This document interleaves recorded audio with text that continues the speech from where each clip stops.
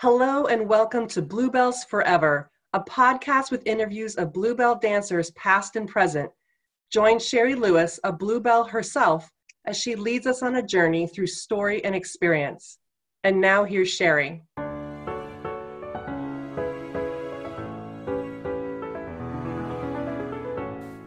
Thank you for listening to Bluebells Forever podcast. I'm your host, Sherry Lewis. If you're enjoying this podcast and would like to help support the work and help us keep gliding like a showgirl into the future, there is a way to do that. We have a Patreon page, which I will post the link in the show notes and on our social media, where you can be a patron for as little as $5 to $10 a month and just keep us going and help with production costs. There is a $20 tier where you receive extra bonus contents every month. One of those is a series we're doing called Circle Back, where I go back and re-interview the guest from the earlier season and hear what they're doing now and hear more of the story we were not able to get to in that amount of time. So this has been really fun to go back and reconnect with these wonderful, wonderful performers, costume designers, and more, and just to hear more of their story and to see what they're doing now. So there's more information, there's more bonus content, so if you want to check that out on our Patreon page, it would be wonderfully appreciated and just to help us with the cost of making this come to you. Thank you and have a great time and enjoy the show. So welcome, Jo Conroy, to Bluebells Forever podcast. Good to talk to you. Like, you're in the UK right now and I'm in my kitchen in Seattle, which is always, every time it astounds me that we get to just join around the globe, like on our iPads or our laptop. So hi, how are you doing? Hi. I'm very well, thank you. I am just so excited for this because, you know, what you have created is something that I think is such a great opportunity for people to understand our lives as show men and show women and show girls. So I'm very excited for this interview. And it's interesting because Jeremy, who I interviewed, I think he was my first cast member of the Perry Merveille. I always have to stumble through saying that. Yeah. He knew more of the history than a lot of us that actually, like, I got hired by Miss Bluebell. I, had a little bit of one-on-one with her. Yes. I didn't know half the stuff that Jeremy knew. So I've been reading more and I've learned so much from doing this, but I'm really impressed that the younger generation knows their history and some people don't. And I heard that at the reunion last year or 2 years ago, it really was an education. Like, who are these old broads coming to the reunion?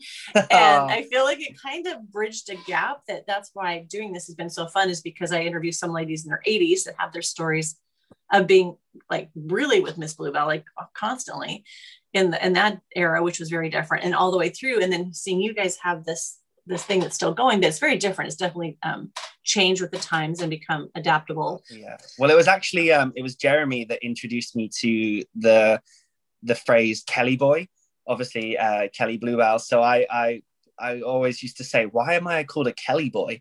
And he kindly explained to me the history behind that and how Kelly Bluebell, Miss Bluebell, she had her boys. So, and I was one of her legacy Kelly boys, which was fantastic to have that title. Because Kelly boy, so you're not a Bluebell boy. That doesn't sound right. No. And we're never men or women. We're never like the Kelly men and the Bluebell women. It's like we're forever stuck in this youth ward, which is good. Or a Lido boy. I like the title Lido boy. I like that one too. And a Lido man, I don't know if that's so appealing to go see the Lido men, the men of the Lido. Oh, yes. So you were at the reunion, because I have some pictures of you, which is so fun, because I did an interview with, oh my gosh, my brain, Leah. Yes. And she was in all my photos too. And I'm like, oh, these are the two that were out there for a reunion that we got to do the meet and greet and take pictures with you. Oh. And so I do have to say, I sought you out because so many of the people like Leah and oh my gosh, Amy, Laura, there were several that had photos that you did. And I kept saying, who did these? Because they honestly were the most beautiful photos, honestly, that I've ever seen. Thank you. Of the showgirl glamour, but also there's something of this subtle beauty. I mean, the lashes and all the makeup are full, but there's something of a softness. It's not like normally when you do show pictures, it's so much about like the, how big it's staged.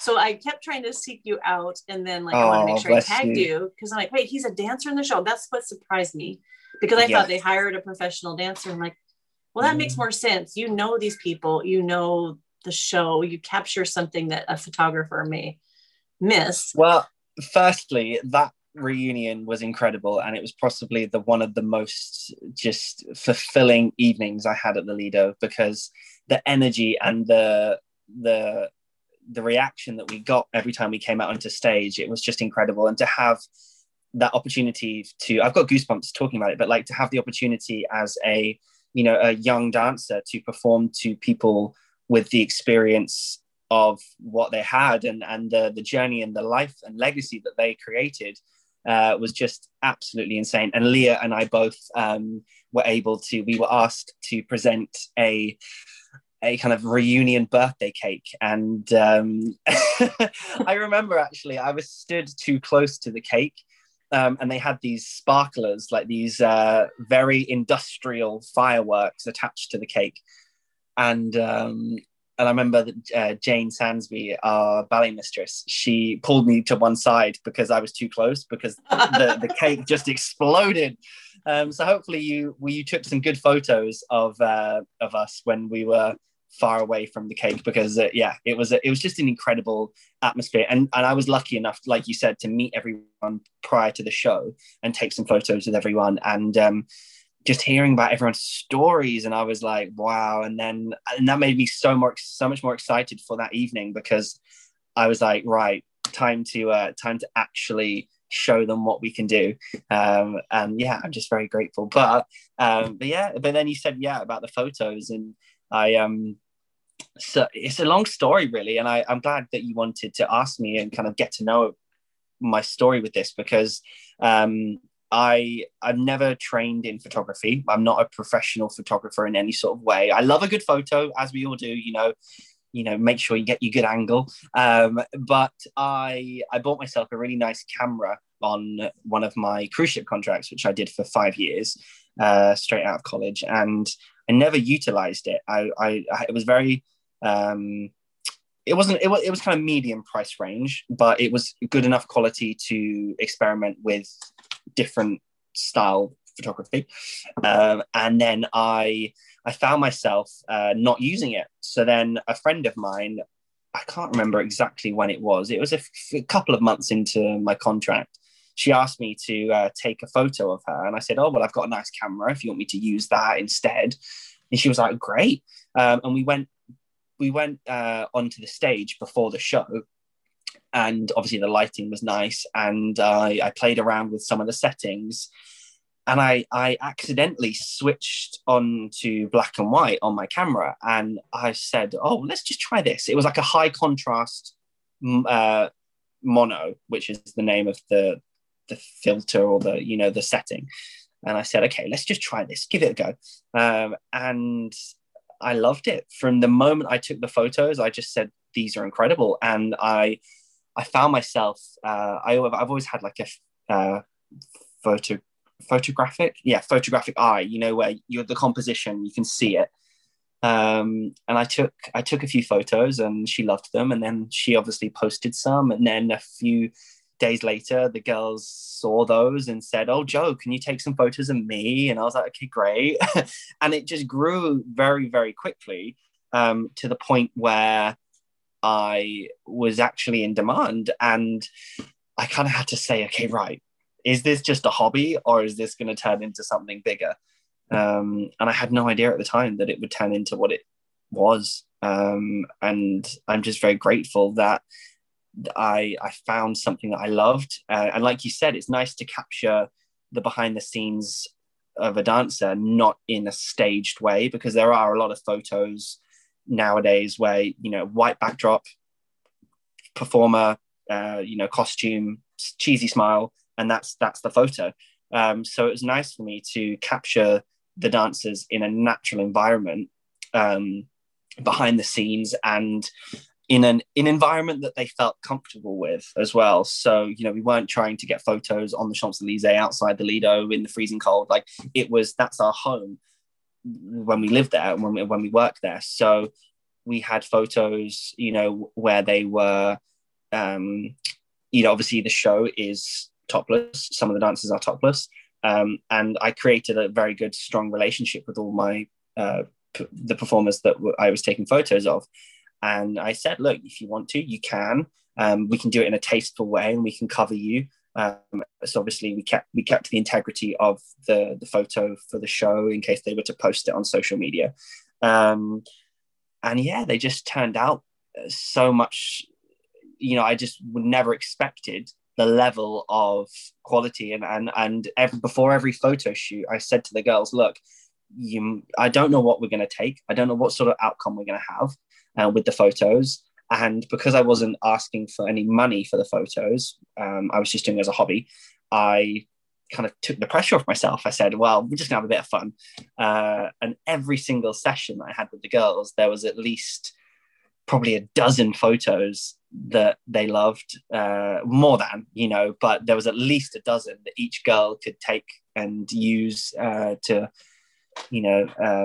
just share with people and have that opportunity. Because when we're going through the show, we don't always get an opportunity to stop and take a picture with the costume.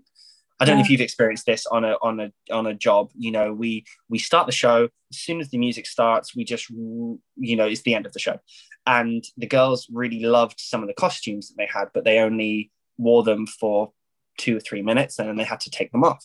So I asked the girls, to choose the costumes that they wanted to document, choose the costumes that they wanted to share with people in a photo. And I found that all of the girls chose costumes that had like a bit of personality, so some of the girls loved the flowers and the bubbly costumes, whereas some wanted more serious, seductive, sexy photos. And we have lots, barricade, which is the number where they're all wearing the military jackets. That was a cool one to do because it's very powerful and very strong. And then obviously there's the beaded and the jewels and the crystals, which is a very feminine approach to the photo. So I had an opportunity to really get a lot of different emotion through the photo. And actually I liked using, I don't know if you've seen, so hopefully I'll send you some to post whilst we're talking about this. But there was a lot where we were just using feathers. So the feathers, the white feather fans. The feather fans. Yeah. Those are amazing. Yeah. So we played around with those, and we played around with a lot of things. And yeah, we had such a good time, and I miss it. I really do. It was a huge part of my creative outlook whilst at the Lido. And I mentioned this to you about this before, and I said, you know what, obviously my dancing, I am proud as a dancer, but a dance position will always be filled. Once one dancer leaves, another one will come along. But I wanted to leave a legacy at the Lido in a way that was different from maybe the predecessors. So I said to myself, okay, well, I want to be known for something, and I want to be known. I want to give the Lido something before I leave, because I knew that I wasn't going to be there for the long time. So I decided, well, this is a great opportunity for me to give something back. They've given me the job and they've given me the opportunity, so I want to give them something back via my photography. Yeah. And then that's it, really. It kind of snowballed very quickly. And actually, it's funny because if anyone is interested in following me, I have an Instagram account. It's very small, but it's called That's a Joe Photo. And I chose that name because every time someone would see one of my photos, they would say, "Oh, that's a Joe photo. Joe took that. That's Joe's photo, right? Well, that's a Joe photo." Wow. And it became like a copyright almost of the photo. And I loved it. It really made me happy that I found a brand and I found a name for myself with it, because again, I just knew it was more than just a hobby for me. Like, I knew it was something that would eventually go somewhere. But of course, unfortunately, because of COVID and the closure of the show, things had to come to an end with the photography. So yeah. When I post each episode, I post some photos, and I think it was Alora. I go, I can't narrow this down, like, or all of them. There's so many. Aaliyah, like, I want to post 100 because, like, the people my age, we have like maybe one good photo, And then there's the backstage, like you said, you're wearing them, you don't take photos. So we weren't supposed to take photos of the costumes. It was supposed to be a no-no so that people don't see how, until the show was going for a Hello Hollywood, the dressers were like, they would be fired if they showed any photos of the costumes outside of that. So we did it. I think they loosened that restriction where we could take pictures, but it's usually in the backdrop of like the hanging racks or the bathroom, and the terrible camera. So we don't have these photos. So I just think, we're older. And when I see a picture of me younger, it makes me go, I think we need that reminder that we were once young and beautiful. But what these girls, the quality, like the gift that not for them to wait till they're my age to appreciate, but to look at it now of what you capture, because it's not like, here's me with a bunch of makeup. That's not really me. It looks like, even though they're in the most glamorous form, it looks like them. Like it looks, and there's a softness that you capture that I think is why I'm so intrigued that it's funny so you beautiful. say that. It's funny you say that because I obviously at the beginning it was just a hobby, but then the management began to notice that I was always taking photos and the girls were always posting the photos. So then I had a meeting with the ballet mistress and the directors, and they kind of said, look, it's growing quickly and you're doing something really great for the business, for the Lido, because it's an opportunity for people to see. But it's almost like they wanted to make sure that I was doing it in the correct not cohesive, but that I was doing it with the right level of how do I say like integrity or integrity. Yes. So I kept the same costumes for the girls, and the girls weren't borrowing other people's costumes, and they weren't mix and matching the costumes, so it was still giving the right appearance to the show, which the girls understood. And I also ensured that the girls towards the end were asking the management that they were able to do a photo shoot. So they did simply send an email to our ballet mistress and asked if we can have a photo shoot together. And of course I left that down to the girls because I was, I was just doing it as a hobby. So for me, I didn't want to take it too seriously, but the girls really wanted the photos. And like you said, it's nice for them to come away from the Lido and have the opportunity to share photos with, their families and their potential future children, and say, look what mum did, or look what dad did. So yes, I'm very grateful that I've been able to. I unfortunately didn't get a lot of photos myself. I was going to ask you, because I wanted some photos when we post about your episode. Like, who's going to take that kind of quality for you? I did have a couple of dancers that took my camera and did it, but it's never the same, is it? I was like, I just, I was very confident with my camera, and I think that people, because they saw the quality of the photos that I was taking, because I'd grown the quality and grown, I almost taught myself, that they felt nervous to take photos, and I was like, no, just take some. I do have some photos of me, but it was a very enjoyable experience, I tell you. Yeah. Wow. Well, because I was thinking we're going to go into your dance timeline, because if you're on a cruise ship, you weren't because of all the fabulous places you traveled. Were you pulling that camera out then for nature, or were okay? Because sometimes people are more attracted to human faces or bodies or nature, or some people are both. No, so I predominantly used the camera for travel photography, but I actually bought the camera at the end of my contract, so I didn't use it straight away. And then so that was in 2018, and then I moved pretty much after my 5 years of traveling on the cruise ships. I pretty much came straight to Paris, so I did use the camera in Paris, taking pictures of the Notre Dame and when it was there, and all the different landmarks in Paris, and I found myself enjoying it, but I never utilized having a camera like I did. And also I went straight into kind of work as well, so I didn't have an opportunity to use it in a way that for traveling or documenting anything. I just went straight into another job. So, which I was very grateful for, but yeah, it just kind of got put into the bag and put under the bed, unfortunately.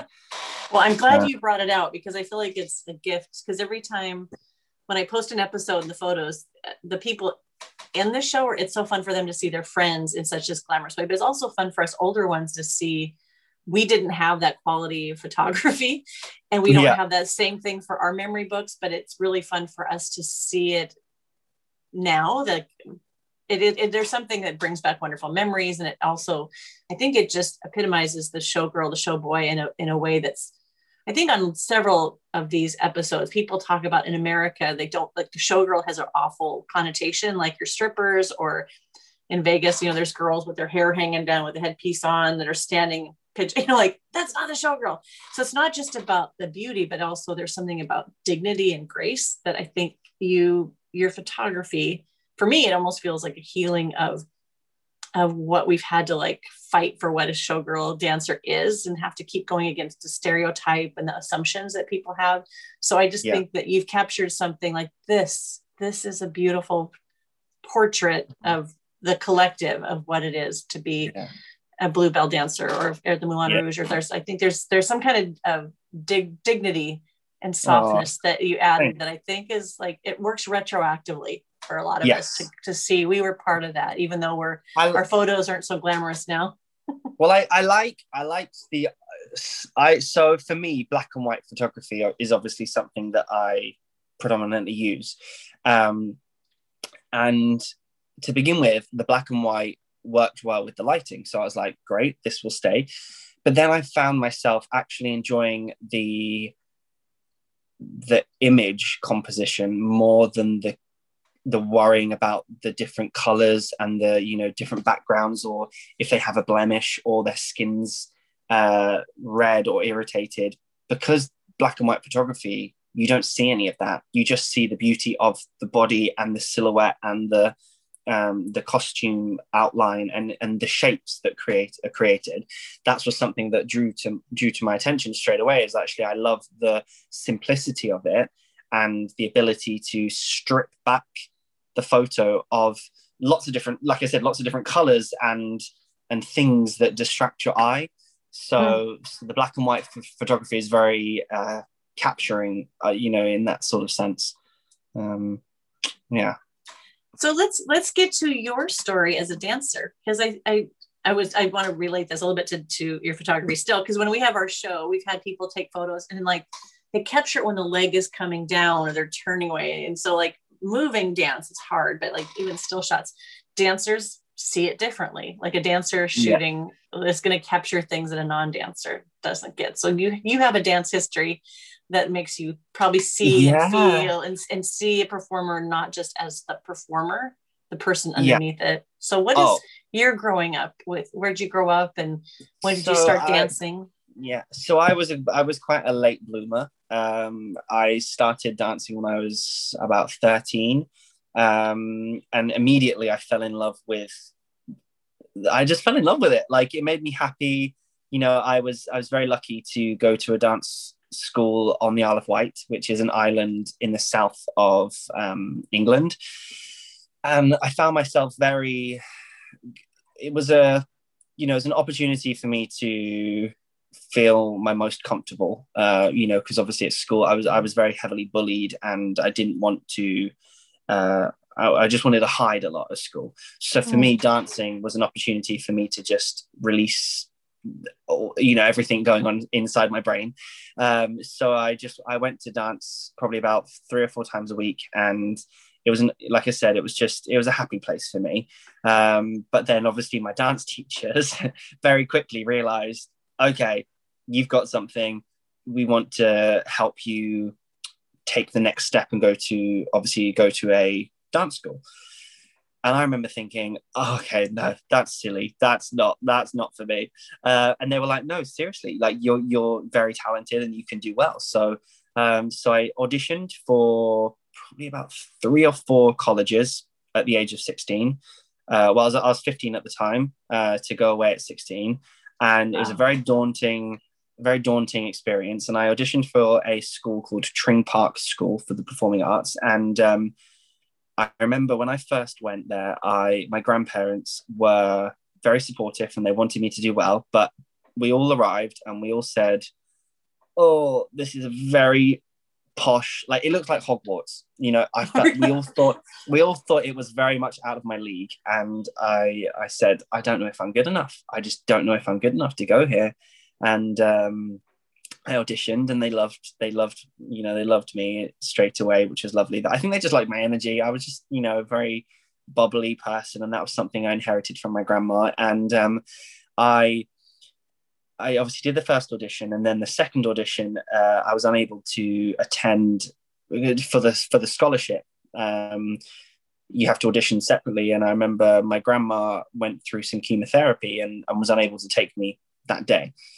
So we explained the situation to the school, and they said, you know what, we remember you so well that we're going to offer you a scholarship straight away.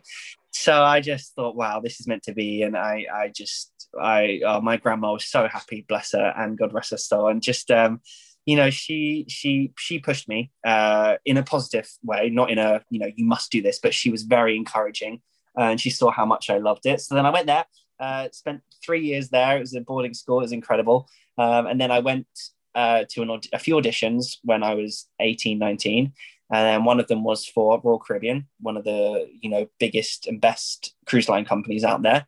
And I got myself my first job. So I left early from my third year of college and did that. And it was the best 5 years of my life. I did 5 individual contracts on the cruise ships, leading up to a contract when I did Mamma Mia, the musical, the book musical. It was a 2.5-hour musical.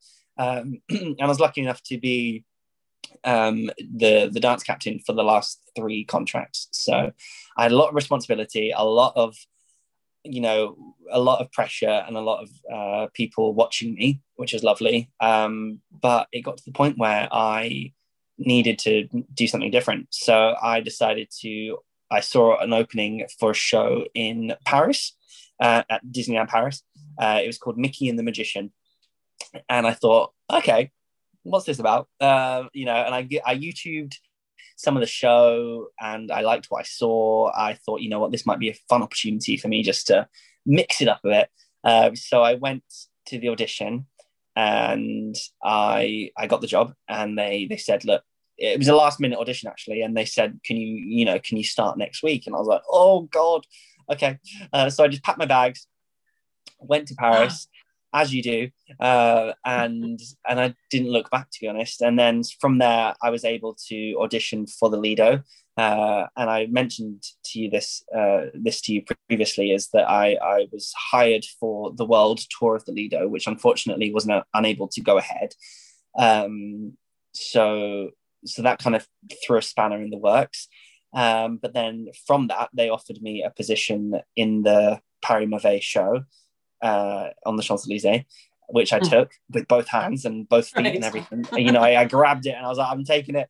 And then, so then I was there from the middle of March 2019 up until COVID hit. And unfortunately, I didn't get a last performance. I left very unexpectedly.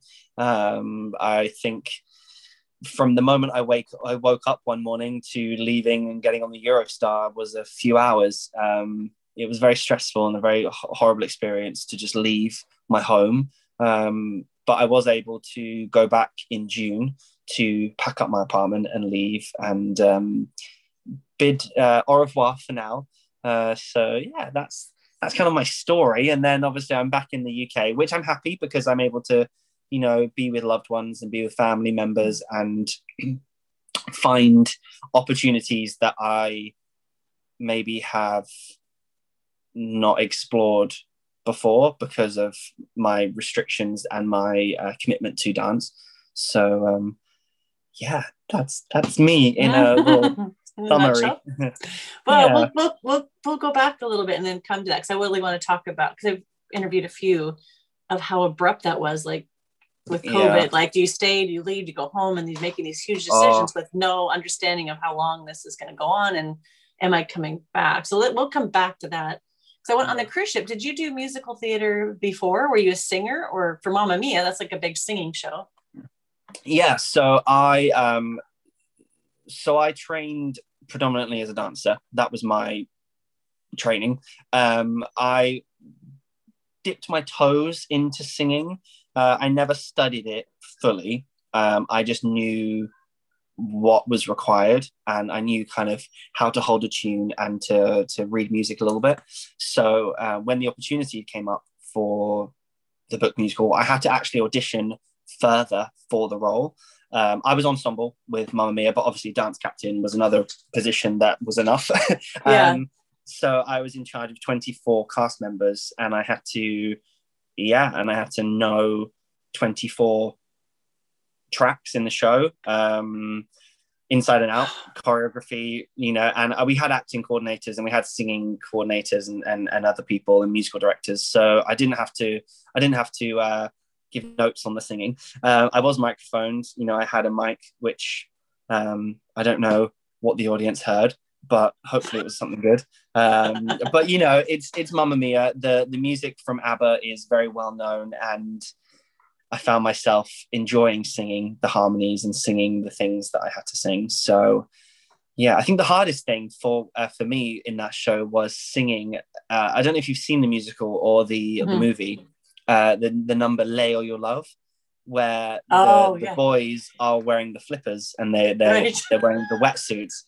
And I remember thinking, how can I sing whilst running on stage with a pair of scuba flippers attached to my feet? And it was difficult because obviously you're bouncing up and down to try and get the stable harmonies. But yeah, I loved it. I absolutely loved it. Did you have like an idea that you wanted to be a professional dancer, or like, well, I auditioned and I got it, and then this takes me to here? Because sometimes we just kind of get caught up in the stream and we're going to the next thing. Was that like your desire for your life, was to be a professional dancer? Yes. I think it's very easy to be conditioned to a lifestyle that other people want for you. So I think from a young age, everyone else around me was so, you should be a dancer, you should do this. And then you kind of just assume, oh, well, if everyone's telling me I'm going to be a dancer, I'll just do it. But luckily I did find love for it through my own experience. And I did find that I wanted it for myself, because there are a lot of careers out there that you tend to do because someone else wants it for you. Which is awful, because then you end up spending years of your life where you're not happy. But I'm 27 now, so I've been a professional dancer since the age of 19, and I've loved the experience. I've loved the journey of exploring my different styles as well, because it's like anything, you find a taste for things. Like I found a taste for contemporary at one stage, and then I found love for the showgirl stuff, and I found love for that sort of style of dance. And I've kind of gone through stages. Well, the fact that because boarding school is not a thing in the United States that we get, that at 16 you would leave your family and go live somewhere else. I hear so many people that do that. I'm like, I can't imagine my kids at 16 with me not hanging on to their arm going, don't leave. So just the fact that you were ready to go, and then to go on these cruises, because I did cruise ships too, and we were talking about the difference. Like when I did it in the 80s, we had just the dance floor where the band played, and then the audience can only see below the thigh if they're 3 rows back. When the ship rocked on that one, we'd be sliding on our stools, and we would change back where the Pac-Man game was behind the curtain. And so then I've seen the ship since. I'm like, our stage looks like where you guys would just be putting your presets. Like the caliber of what they're expecting, and what the people coming on the ship are expecting too. Like it's Broadway. Like this is going to be the top quality, and there's like rigging and things that we didn't have. And like, what was that? The musical was a book musical, so as much as it was owned by Royal Caribbean, it was also owned by Little Star Productions, which owns the rights to Mamma Mia on Broadway and the West End. So we had constant eyes on us, we had constant reviews, and we had constant people coming on to check that the quality of the show was of the caliber of a Broadway musical. So we, with the costume and the set, was the costumes were costumes taken from the Broadway show. So we had everything. It was to the T. So it was it was enjoyable experience, but it was very it was a very pressurizing experience. And obviously, as dance captain, I had the responsibility to make sure that the quality of the show was up to par always. So, with reblocks and people getting sick, it's not like I can just call up someone and say, oh, such and such is off tonight. Can you come and cover them? We didn't have that luxury on a ship. Everyone is being used. So when someone is down, it was a case of all hands on deck, quite literally. And we had to find a solution. So my job as a dance captain was to make the show cohesive, and that obviously with Mamma Mia there's storylines, so you can't just take a character out. You have to have understudies, and you have to make sure they know what they're doing, and then you have to fill the position that the understudy was previously in, with other people. And it was a mathematical puzzle to try and create something so high caliber but so accessible for a cruise ship. And then I went to Disneyland and danced with Mickey Mouse. So well, on the ship, you also did like a review show, right? So you do the book show, and this is within the same week. Do you because the audiences, they're not going anywhere, so they need the variety. So on my last contract, we did 7-day cruises from Fort Lauderdale. So we would do a Sunday, Monday, Tuesday, Mamma Mia. I would have Wednesday and Thursday to recover, and then we would have Thursday 2 shows and Friday 2 shows and Saturday 1 show performance of a show called Blue Planet, which was the review show. And that for me was actually harder than Mamma Mia, because it was a lot of aerial. So I would do lots of I did a number with like a girl attached to my waist with the bungee. So we would get lowered in from the ceiling, and she would bungee from my shoulder and bungee from my hips. And then we had a number with some flying, with silks, and I did that. And then there was a trampoline number. It was just huge. Like the level of production was insane. So, and then we would start it all again on a Sunday. Wow. It was just, and then new guests would obviously would get on board the ship. And then you do it all again, and that was your life. I did it for 9 months on the ship. So I was 3 months on land learning the shows, and then 9 months on board. So a year. Wow. A year in total. Wait, where'd my brain just go? What did you do on your downtime, or were you just so wiped out? Did you go into port? Because some people, when I worked on the ship, they were hungover constantly, so they never did anything. I was like, I don't know if I'm ever going to get back to these places. But after you've been to the island for the 12th time, like, do you... I mean, I also, worked hard and played hard. I would kind of find a balance. I used to enjoy just going off and, lying on a beach somewhere and just relaxing. However, I also used it as an opportunity to catch up on admin and paperwork and the work that I'd not wanted to do.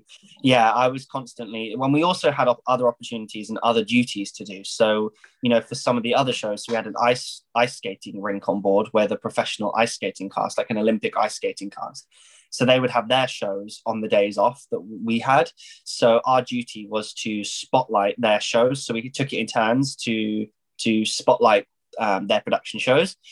There was other duties such as we had to do like boat drill, so we had to ensure that every turnaround day everyone was allocated a muster station, which is if the ship is to go down, the dancers apparently are the best people to look after them, because I think they're expecting them to give them a song and dance if the ship's about to sink.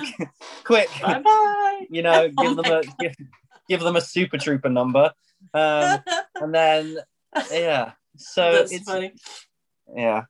So because there's so much variety, but there's a lot of work. I think people think dancers on cruise ships are just like, honestly, our cast, we worked, I think I told you we did 3 nights a week. We also traveled because we were on 2 different ships with a weird travel schedule, but we didn't do any crew duty. I think it was just for a few years. Somehow we got away with it.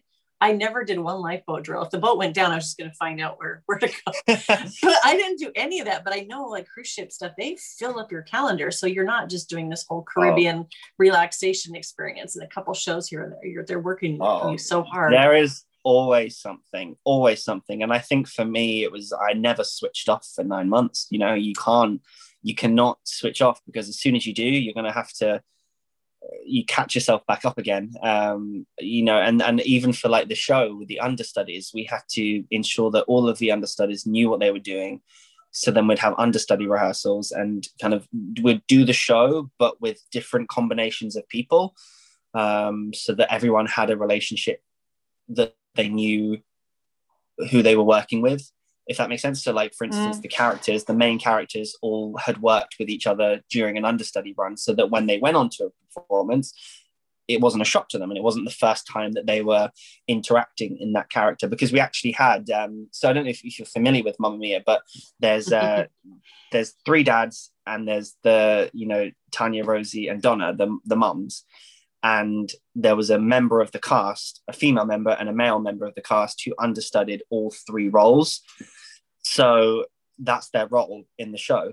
But they were also in the ensemble a little bit. But it was my job and a few other coordinators to ensure that they knew every single role and had worked with every single person. So yeah, it was like I said, it was a huge mathematical puzzle. Yeah. So when you were in Paris for Disney, how long was that contract? That was 6 months. 6 months. Was that a very different lifestyle? Like, were you? Yes. It was a lifestyle that just gave me an opportunity to find my love for dance again, and not be worried and tied down with responsibility. Yeah, and I loved it. It was an incredible performance, an incredible show. You know, there was tap in the show. There was jazz. There was just so much. There was contemporary. There was, you know, an opportunity to just do so much. Yeah.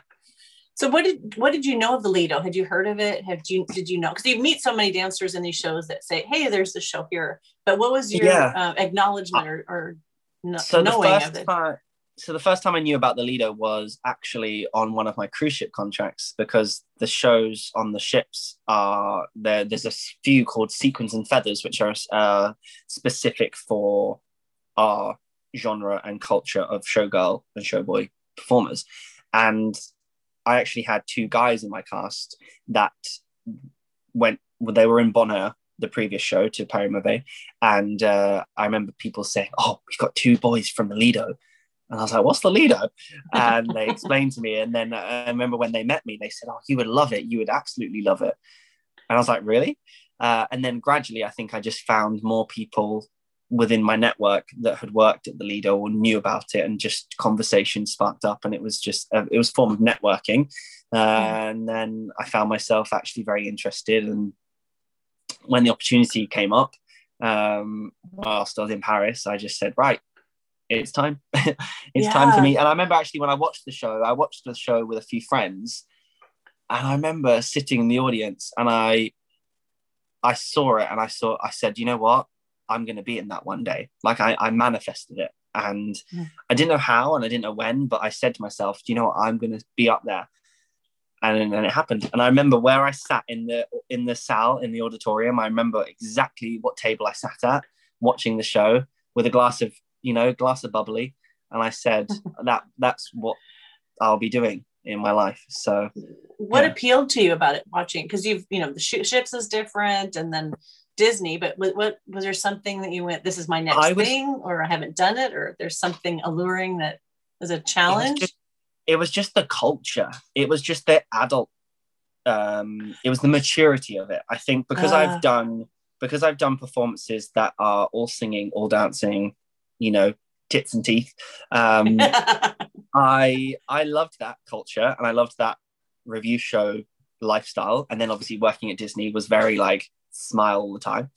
But then moving into the cabaret world was an opportunity for me to grow up. And it was an opportunity for me to become a different sort of performer, and a much more engaging performer, because I was able to utilize my age and utilize my ability to my versatility as a performer to adapt to that sort of lifestyle. But yeah, I think that was the thing that drew me in. It was actually the number. I don't know if I can say this, but there was the number with the grand robe, which is the girl with all of the men that come out of the dress in their underwear. Yeah. And I remember thinking to myself, could I ever stand on stage in my underwear, like happy with my body and with my, with myself? And I remember the first time I did it, I just remember thinking, oh God, I'm on stage and my underwear is happening. Not in a Disney show. I have a question about that, because I know, like, being a female performer, like, our weight, like, we didn't have weigh-ins back in the day, but I know that over the years that's been a thing. Like, if you're a little bit overweight, but also if you're wearing a G-string, you don't want there's nowhere to hide your belly. For the guys, is there pressure, or is it just the show makes you get there? Like, what your chest as a guy, and back and all that? As a guy, there was definitely a pressure. It was a healthy pressure. Like, it wasn't they didn't create a nasty toxic environment, but it was definitely an opportunity for us to maintain our physique, which I found difficult at times, because I unfortunately lost my grandma, which any sort of grief is difficult to go through, but maintaining my weight at that time was difficult. So I found myself going very skinny and not eating well, and obviously on stage you can see it. It was a tough experience mentally to go through that, but everyone's very supportive and everyone kind of looks out for each other. But again, you're with each other 6 days a week, and you don't always notice people around you putting on or taking off weight, because you're with them every single day. So it's hard. I think, like, when I interview people, like, in the course of a year in a contract, people are going to go through really hard times, and you could say this is my family, but sometimes, like, my family is like this close. Like, when you're going through there, it's nice you've got that camaraderie, but sometimes it's hard because, like, maybe you don't even notice the person next to you is suffering because you see them every day, gaining or losing, but also their mental. Like, I feel like there's some really good things in that close proximity, but also sometimes it's almost harder to let yourself be seen in a hard place. It was an opportunity for me to really, I made some friends that I will call friends for life, because they helped me through the times that I was going through. So that's what I would take away from it, is it identified people that actually did care and did want to look out for me, which mental health is a huge umbrella in itself. That's a whole nother podcast. But I think as a dancer, it's important to always check in with yourself and always just ask yourself, am I okay today? Am I good? Because at the end of the day, we go on stage and we put on a performance for the audience, and we help take the audience away from their reality. So if they're having troubles in their life, they come to see a show and they just forget about their problems and watch us. But as a performer, where do we go? Where do we go to hide our problems and to cover those problems up? So it's a tough one. It is. There's the expectation that you're supposed to do it for everybody else. So what was that like, that year contract? Well, did you finish the full year, or you would have if it weren't for COVID, right? So I did about 11 months. I did from the middle of March until I probably actually did about a year. I think I did 2 days short of a year. But my contract was supposed to finish at the end of June. And then I was planning on going away on another cruise ship. But obviously that's not happening for the time being. So what was drawing you back to the ships? I mean, because a year in Paris could be, like, really fun, but it's like, if you've got that adventure, because it sounds like even our pre-interview, there's new things. New is exciting and change is exciting, but staying in one place is not so much. I think for me, it was the opportunity to do something new and move my body in a different way.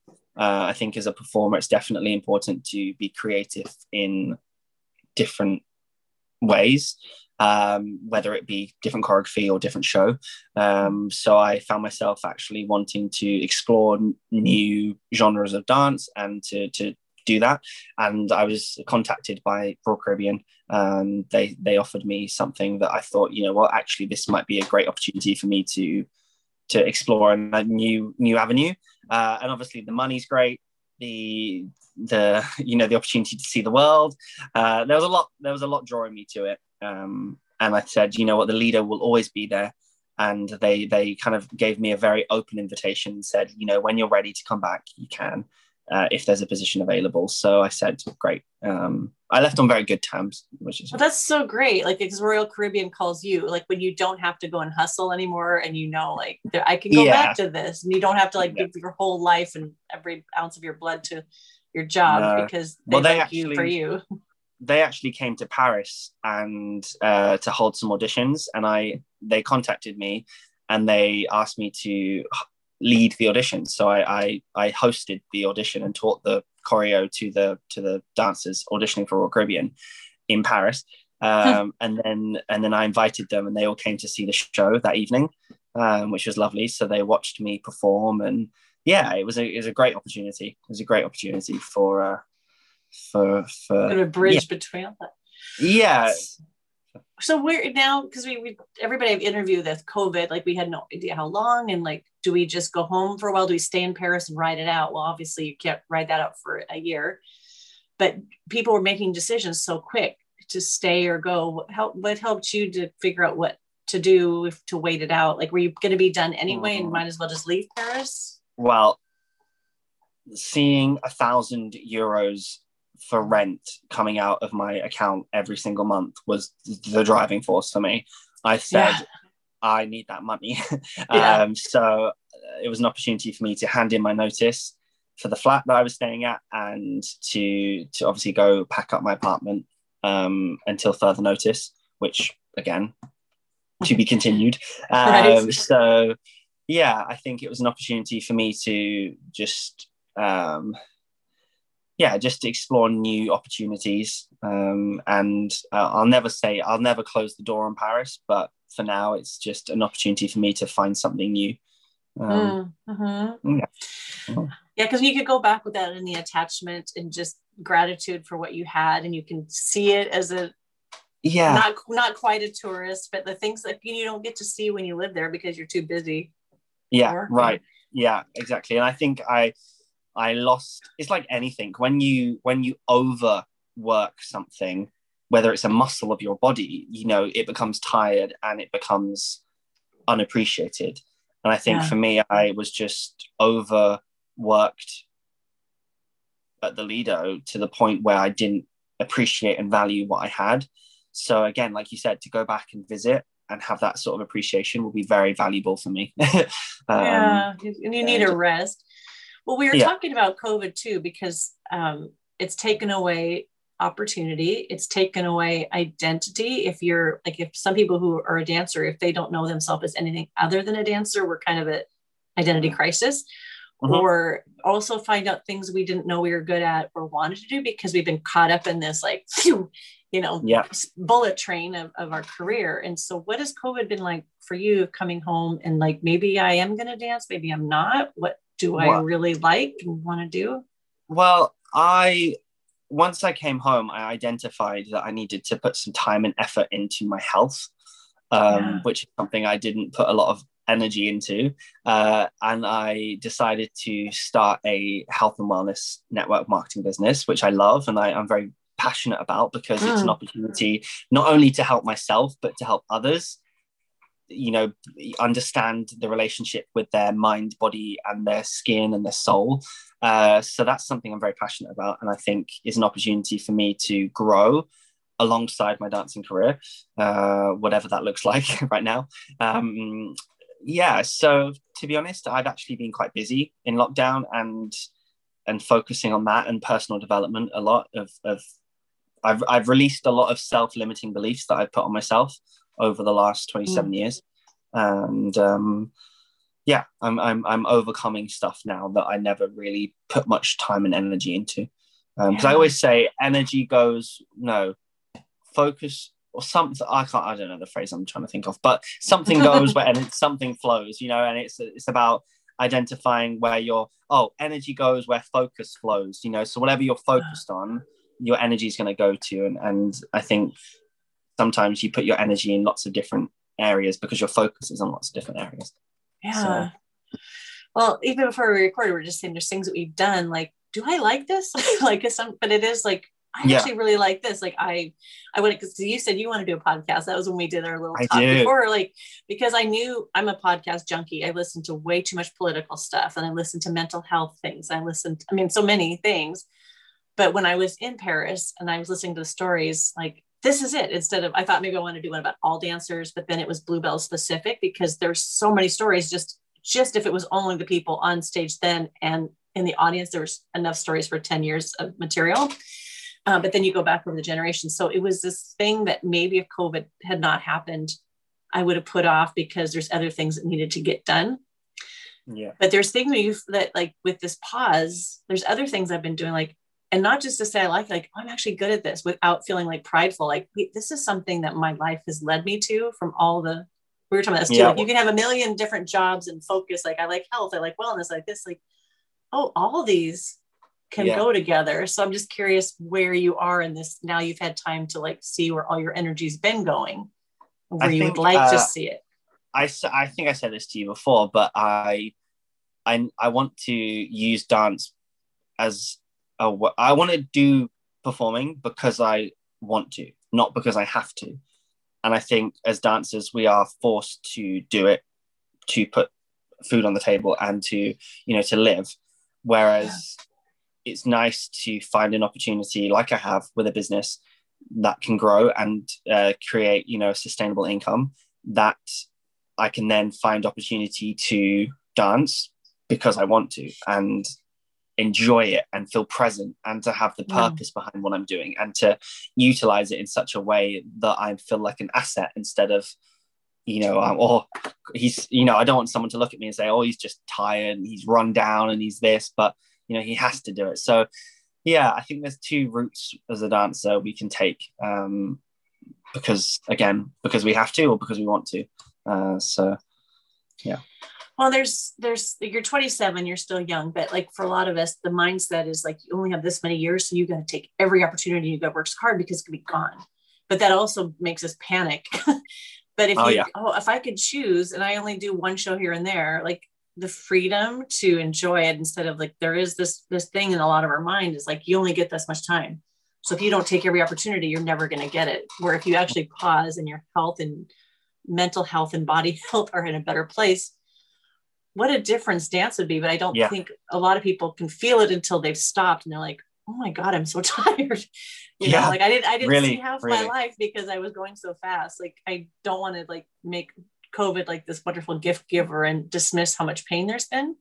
But there are some things that pause has brought up in artists, like just people I've interviewed, like production, and like with your photography, if you have bad knees, that's not going to change your photography life too much. Or if your hips are worn out from doing the can, True. You can do longevity and kind of maybe even make your dance life longer because you haven't just pounded it into the ground in that short amount of time that we thought we had. Exactly. Yeah, I agree. Wow.